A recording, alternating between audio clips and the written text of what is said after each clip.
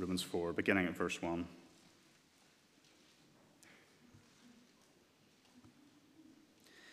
What then shall we say that Abraham, our forefather, discovered in this matter? If in fact Abraham was justified by works, he had something to boast about, but not before God. What does the scripture say? Abraham believed God, and it was credited to him as righteousness. Now, when a man works, his wages are not credited to him as a gift, but as an obligation. However, to the man who does not work, but trusts God, who justifies the wicked, his faith is credited as righteousness. David says the same thing when he speaks of the blessedness of the man to whom God credits righteousness apart from works. Blessed are they whose transgressions are forgiven, whose sins are covered. Blessed is the man whose sin the Lord will never count against him. Is this blessedness only for the circumcised, or also for the uncircumcised? We've been saying that Abraham's faith was credited to him as righteousness. Under what circumstances was it credited? Was it after he was circumcised or before? It was not after, but before. And he received the sign of circumcision, a seal of the righteousness that he had by faith while he was still uncircumcised. So then, he is the father of all who believe, but have not been circumcised, in order that righteousness might be credited to them. And he is also the father of the circumcised, who not only are circumcised, but who also walk in the footsteps of the faith that our father Abraham had before he was circumcised. It was not through law that Abraham and his offspring received the promise that he would be heir of the world, but through the righteousness that comes by faith. For if those who live by law are heirs, faith has no value, and the promise is worthless, because law brings wrath. And where there is no law, there is no transgression. Therefore the promise comes by faith, so that it may be by grace and may be guaranteed to all Abraham's offspring, not only to those who are of the law, but also to those who are of the faith of Abraham. He is the father of us all. As it is written, I have made you a father of many nations. He is our father in the sight of God, in whom he believed, the God who gives life to the dead and calls things that are not as though they were.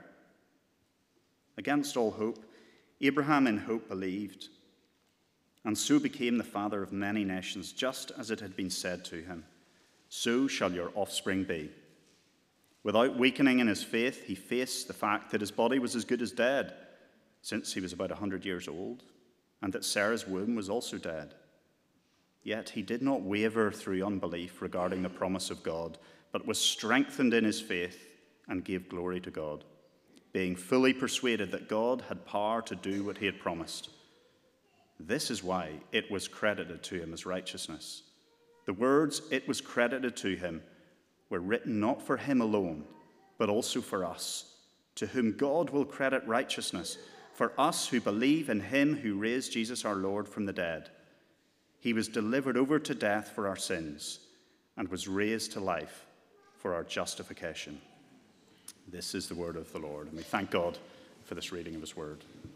Well, let's open our Bibles to Romans and to Romans chapter 4 this evening. As we think about this passage together, Romans chapter 4, please do keep it open as we look at this. So, assuming that there is a heaven, what do you think the general requirements are for admission?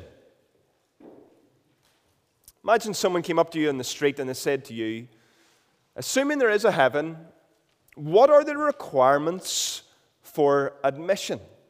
Who gets in and who doesn't? Well, I wonder where we would start to go. What would we start to say? I wonder what we would say tonight if I was to pass around a sheet and there was a survey. Well, what sort of things, or actually if we broadened it out and we went across the Presbyterian denomination and we sent out an anonymous survey and they were to return all of their replies to Hill Street, and we sat down on a Wednesday night and we opened up all of their replies, what would be said? I think some things like this would come back. Well, we just obey the biblical rules, we suck it up and we hope for the best. We do what we're told, and we do it better. We give it our best shot, and we hope for the best. Or someone might say, well, just do lots of nice things. If you do lots of nice things, then it'll be okay. Hopefully the balances will tip in our favor, and the Lord will deem us to have entry. Or someone might say, do what I can while I can, and I'll be all right with the big man. Do what I can while I can, and I'll be all right with the big man. And these are not great options. Now, if we were to turn it around to you tonight and we said, to set that question aside for a little moment, if you were on the gates of heaven and you had to decide what the entrance requirements would be, what would you say? Now, that becomes a very different question and a very interesting question. For some of us, we might say, well, you'd have to do 20 press-ups to get through the door. Leslie's probably well fit for that after all of his work in Chile. Some people might say, well, you'd have to be from Portadown, or you'd have to be from Lurgan, or you'd have to be from Armagh. Or some people would have to say, you'd need to have grown up a Presbyterian, or you'd have to be able to quote the Catechism to me. People would have different things. They would say different things, none of which are great options, none of which are concrete, none of which we can set ourselves on. There's no set standard. We're all a little bit in the dark if we start to answer questions in the first way, or if we start to come up with answers in the second way. And so what we see tonight in Romans chapter 4 is this. Paul makes it really clear, really clear, that if someone should come up to us in the street tomorrow, that we will have the answer. How do I get to heaven? How do I get admission into heaven? Well, what does Paul say? That we have been saved by grace alone, through faith alone, in Christ alone. And so what we're going to see tonight in Romans chapter 4 is nothing new. But I trust that we will have a deeper grasp on the basic things. Because that's what Paul really does in Romans. He keeps coming back to the basic things. The main things. And what he is doing is he's forcing us to think. Paul's epistles, that's what they do. He forces us to think and to think and to think deeply, to figure out what is going on, and then to enjoy it. And so what we're looking at tonight, we're not being distracted as Christian people off into some subset, some weird avenue that takes us away from Christ, into some mumbo-jumbo of what seems to be Christianity. What we're thinking about, what Paul wants us to think about, is the basics. So the question that he begins with in chapter 4 and verse 1, what shall we say then was gained by Abraham, our forefather, according to the flesh? You see how he's provoking us? He's trying to make us think. And that's what we're going to do tonight. Sinclair Ferguson says that Paul wants us to think because that is how our lives are transformed. Sometimes what happens at the front of churches is that a minister gets up and they preach a sermon that everyone knows is good in some sense, but no one has a clue what they're on about. They use big words and they use fancy terms, and it means very little to each of us. We have all sat in sermons like that. Paul says that we got to think about this. Sinclair Ferguson says when we think, we will be transformed. And for us to think about it, we got to have it explained clearly. And that's exactly what he's doing for us in Romans. It's the secret of holiness, to have our minds engaged. That's where it begins, says John Stott. And so let's trace his logic. Paul, if you like, has constructed in Romans a great high skyscraper for us. And it's the skyscraper of the gospel. And it's glass all the way around. And as you go up, there's an elevator that goes, and each chapter the elevator goes up story after story. And as we go up, we get to see greater views, as it were. And so tonight we're on level 4. And he's trying to show us the beauty of what it looks like to be justified by faith. And so our first point is simply that. We are justified by faith alone. This is going to run from chapter 3, verse 27. We'll go back a little bit. and we'll take it in then to chapter 4. There are three elements of faith that have been understood since the Reformation. Three elements of our tradition of faith, what it means to place our faith into the Lord Jesus Christ. The three elements are this. They're very simple. We place our faith in someone.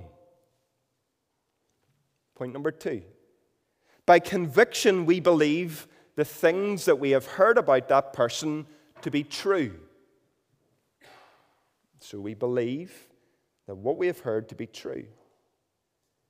But knowing about him and believing in him is not enough, because what does Jesus say? Even the demons believe. But it's trusting Jesus for our salvation alone.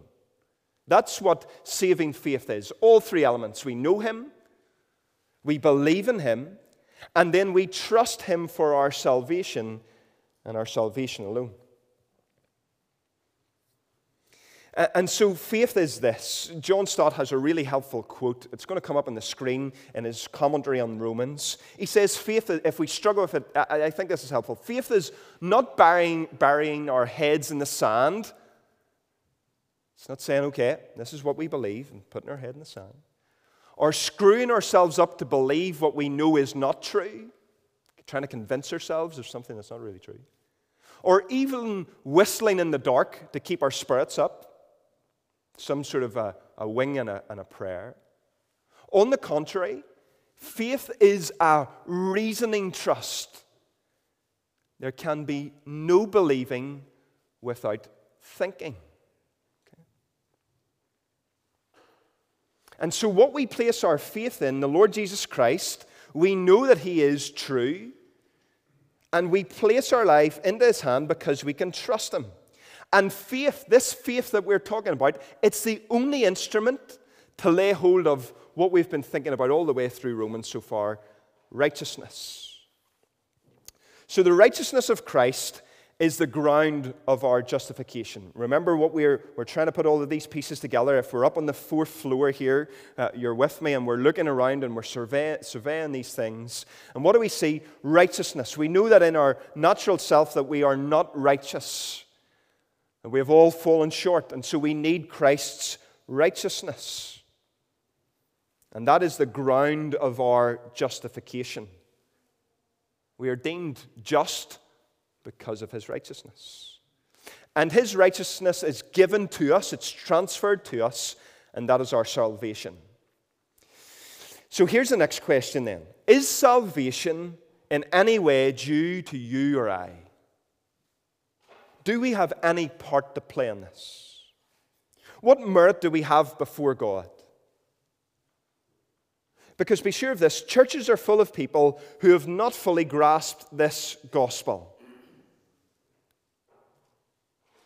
People who are saved by grace. Because what will happen in many churches is people will think that it's 70% them and 30% God. Or it's 30% God and 70% them.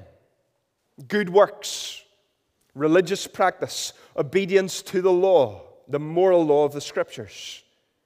But in every moment, what are they doing? If someone says to us that they're trusting in their good works or in the law or in their efforts or in their religious practice, what are they doing? Well, they're doing exactly what we find in chapter 3 and verse 27, boasting. Then what becomes of our boasting? You see what Paul's trying to say? How do we get in? How do we get to heaven? Well, it can't be anything to do with ourselves. There is to be, verse 27, there's to be no boasting of chapter 3. There's to be no boasting within the church. Why? Because we're not saved by our own efforts. This place, this church family, should be countercultural. It should not be like the workplace. There should be no one who walks about here puffed up with pride. There should be no swagger, as it were, in church. There should be no competition between members. There should be no show-offs. Our elders, those who seem to be in a loftier position, what are they? They're the first servant among the people of the church, ordained to be servants of the church. And so even the elders are not elevated in that sense above the people. They're servants of the people. So look at what happens then into chapter 4. What does Paul start with? Well, has Abraham in himself, has he got any sort of goodness in and of himself? Has he earned it himself? Because where he's taken us here is there two roads into heaven? In the Old Testament, were people able to be saved one way, and in the New Testament under Christ, is it different? And Paul's trying to make the point, no, it's not. It's exactly the same. So he goes to Abraham. Verse 2. For if Abraham was justified by works, he has something to boast about, but not before God. Let's be really clear. We bring nothing to the table whenever it comes to salvation. The only thing that our good works deserve is the wages of sin, death and wrath and judgment. R.C. Sproul says the only thing that we have ever earned is eternal damnation.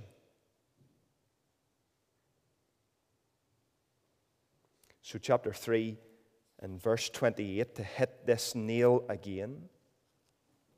For we hold that one is justified by faith apart from works of the law. So, friends, tonight there's nothing that within the walls of Hill Street as a church family that we should dare boast about. We shall not boast. Look at me, look at my family heritage, look at all of the things that I can do, look at this, look at that, look at the other. We should not have those sayings within our church family. There is nothing that we will boast in, but we will boast in the Lord Jesus Christ. Now, what does that mean? Because that has confused me, and if you're a little bit like me, you're not hard to confuse. What does it mean to boast in Christ? We say that we shouldn't boast, and then that we should boast in Jesus. It means this. It means that we boast that Jesus Christ is the way, the truth, and the life. Now, we're not boasting that we have this secret and no one's allowed to get it unless they pay us. We're not boasting that we in some way have found the truth and no one else has. We're simply boasting about Jesus. We're telling people, look at him. Look at what he has done. He's the man. We will boast about all that he has done and all that he has done for us. We will glorify him. We will make much of him. We will tell about how great he is. You see verse 2 again of chapter 4. Abraham had nothing to boast about. Do you remember back to Genesis chapter 12? Abraham was going about his own business and God took him, as it were, by the scruff of the neck and he said, Abraham, I'm going to call you out, a man that didn't deserve it. And he gave him his promise. And Paul understands this. Paul understands that there was nothing good in him, even though he was super religious. Philippians chapter 3, verse 3, Paul says that he has put no confidence or no boasting in the flesh, though I myself have reason for confidence or boasting in the flesh. If anyone thinks that he has reason for confidence in the flesh, I have more. Circumcised on the 8th day, of the people of Israel, of the tribe of Benjamin, a Hebrew of Hebrews, as to the law, a Pharisee, as to zeal, a persecutor of the church, as to the righteous, under the law, blameless. And then he goes on to say, but whatever I had as gain, I counted as loss. The picture is clear. Abraham was saved by faith and not by works. So hold on a second. Some people are maybe saying, well, does James not say something else? Does James not say that faith without works is dead? Well, he does say that. So what's going on there? Well, faith in Christ means that we are trusting in Christ for our salvation. That he is our greatest need. He's our supreme treasure. And whenever we see Jesus and we claim him as our own, whenever he saves us by grace, that does something in our hearts. And the outflowing of that is that we live to serve him. Martin Luther put it like this: we are saved by faith alone, but the faith that saves is never alone. What's he saying? We're saved by faith alone, yes, but that faith then pushes us out into works. So it's not the other way around. We don't work really hard to get saved, but we are saved, and then it gives us a new birth, and we have a new mindset, and we see the things that are a priority, and we live for the Lord Jesus Christ. And so if there has been no change in someone's actions, no visible demonstration of sacrifice to self, no taking up of our cross, no counting the cost to following Jesus, then the Bible's definition says that we are not a Christian. And so this idea that has materialized in the church and within Northern Ireland and probably wider afield, that we go to a mission, and we have talked about this before, we go to a mission and we get a bookmark, and there's a date on the bookmark, and we think, this is the date that I trusted the Lord Jesus Christ, and we put it into our pocket, and we carry it with us, but really, we have no care for the Lord Jesus Christ. He's not our supreme treasure. Nothing has changed in our life. There's no counting the cost. There's no picking up of the cross and following after him. Jesus has just become part of our life. We brought him in like some extra hobby or ornament into our life, and no change. That is not biblical Christianity.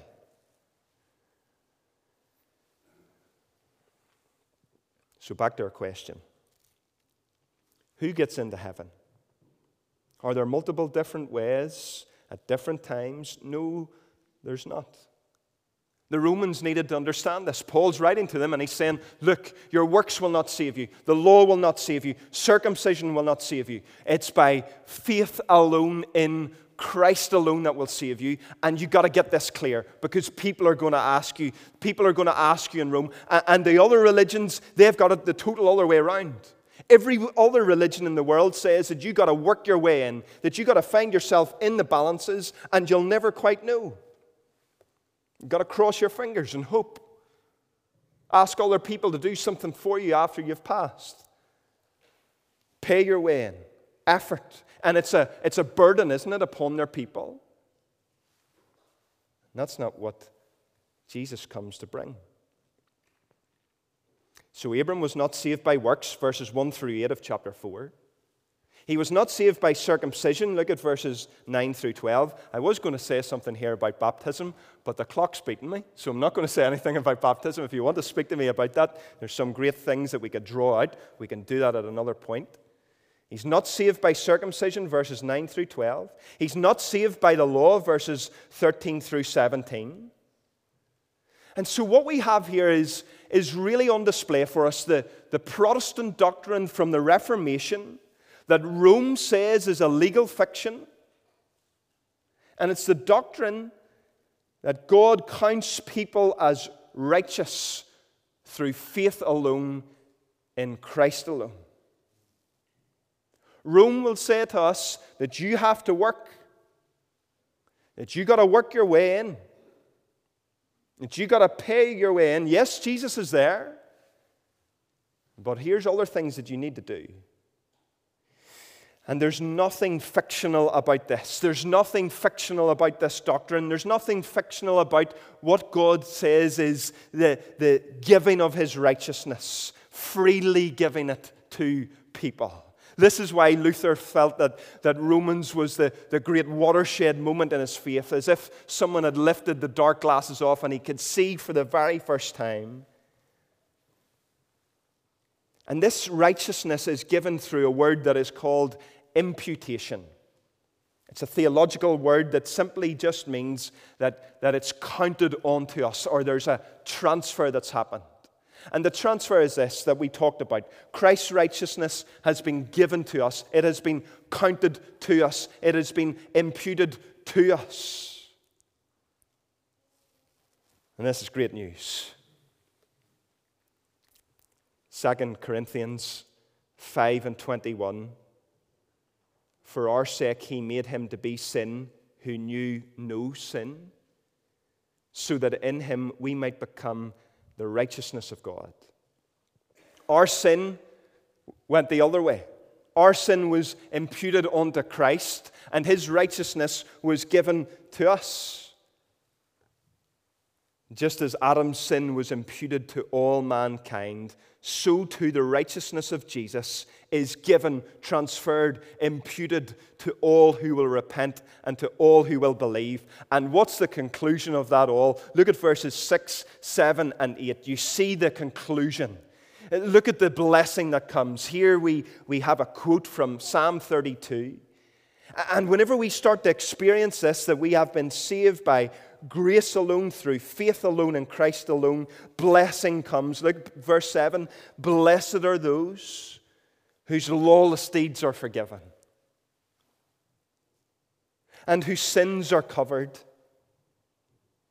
Blessed is the man against whom the Lord will not count his sin. See the threefold forgiveness that we have. Your lawlessness, your unworthiness, it's forgiven. Your sins, they're covered. And the Lord's forgot his calculator, hasn't he? Verse 8. He will not count your sin. Well, this is good news. This is good news for us tonight. This is good news for me, and it's good news for you. Because if we were to put a tape recorder, for example, something to record us, and we were to judge ourselves by our own standards, never mind the Lord's, wouldn't we fail? The standards that we put on everyone else. I can't believe it whenever they did that. Can't believe it whenever they did this. Did you see what such and such did against me today or this week? And we start to judge people all the time. We write our own law, as it were. And if we were to live by that own law, we would fall short, never mind God's law. And so this is great news, verse 7 and verses 8, that we have forgiveness and a covering, and that God will not count our sin because of who? Because of Christ. And so what does this doctrine do tonight? It humbles us all. It levels us all here in the church. To understand this again. To understand that we're not saved by our own efforts, but by Christ's. And so look at how our passage ends. Verse 24. We're told about the righteousness of God and how it will be counted to us who believe in Him, who raised from the dead Jesus our Lord, and who was delivered up for our trespasses and raised for our justification. Someone has paid the price for you. Someone has taken the punishment that you deserve. Someone has stood in your place. Why? So that you may be deemed just. So that you may have assurance. That's our second point, but we're not going to have time to explain it all tonight. Where's our assurance? Our assurance is in Christ and in Christ alone.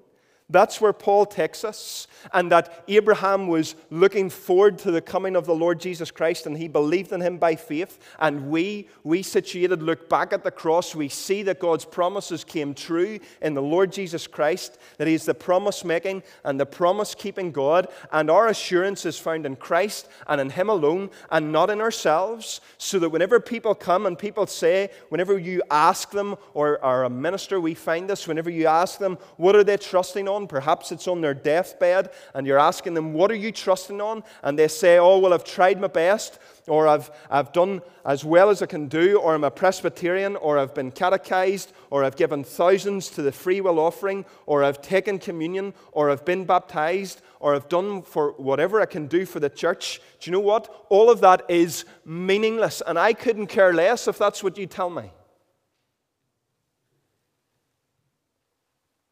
Tell me what Christ has done for you.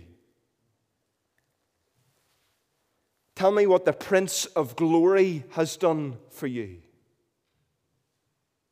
Because you can have all you want. You can have as many times that you've come to the communion table as you like. You can have been baptized as many times as you like in many different places. You can know the catechism forward and backward. And you can be a Presbyterian, and you could have been a Methodist and a Baptist before that. But if you haven't got Jesus Christ tonight, then you're lost.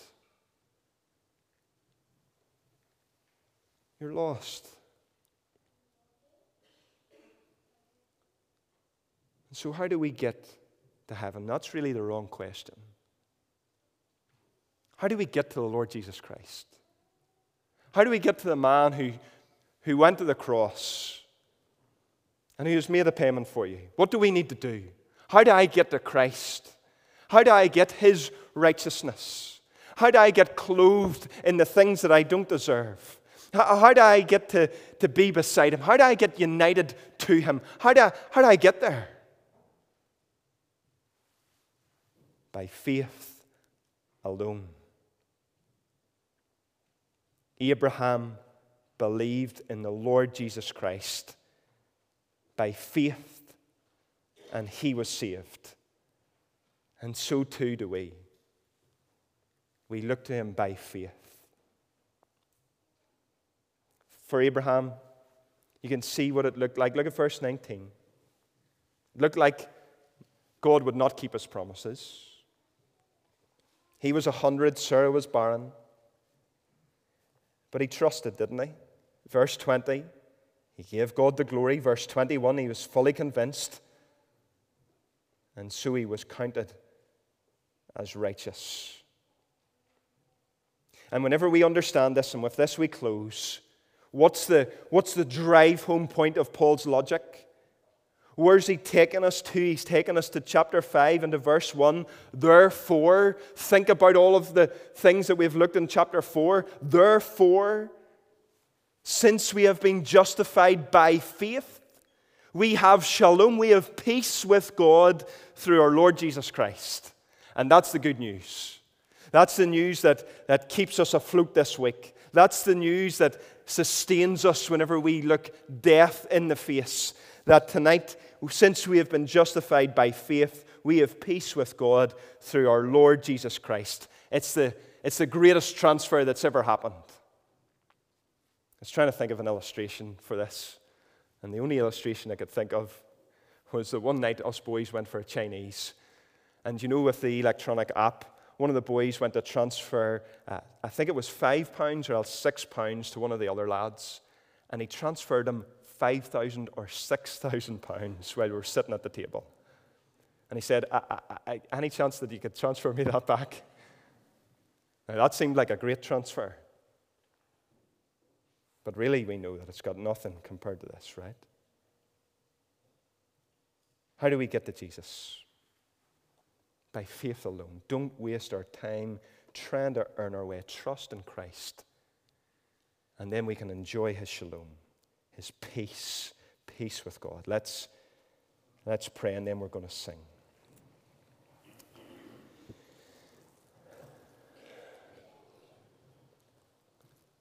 Father in heaven, there's so much in this passage tonight, Lord, that we haven't yet unpacked. So many avenues that we haven't had time to walk down. So many great minds that we haven't been able to bore. But we thank you for the truth that we have thought about.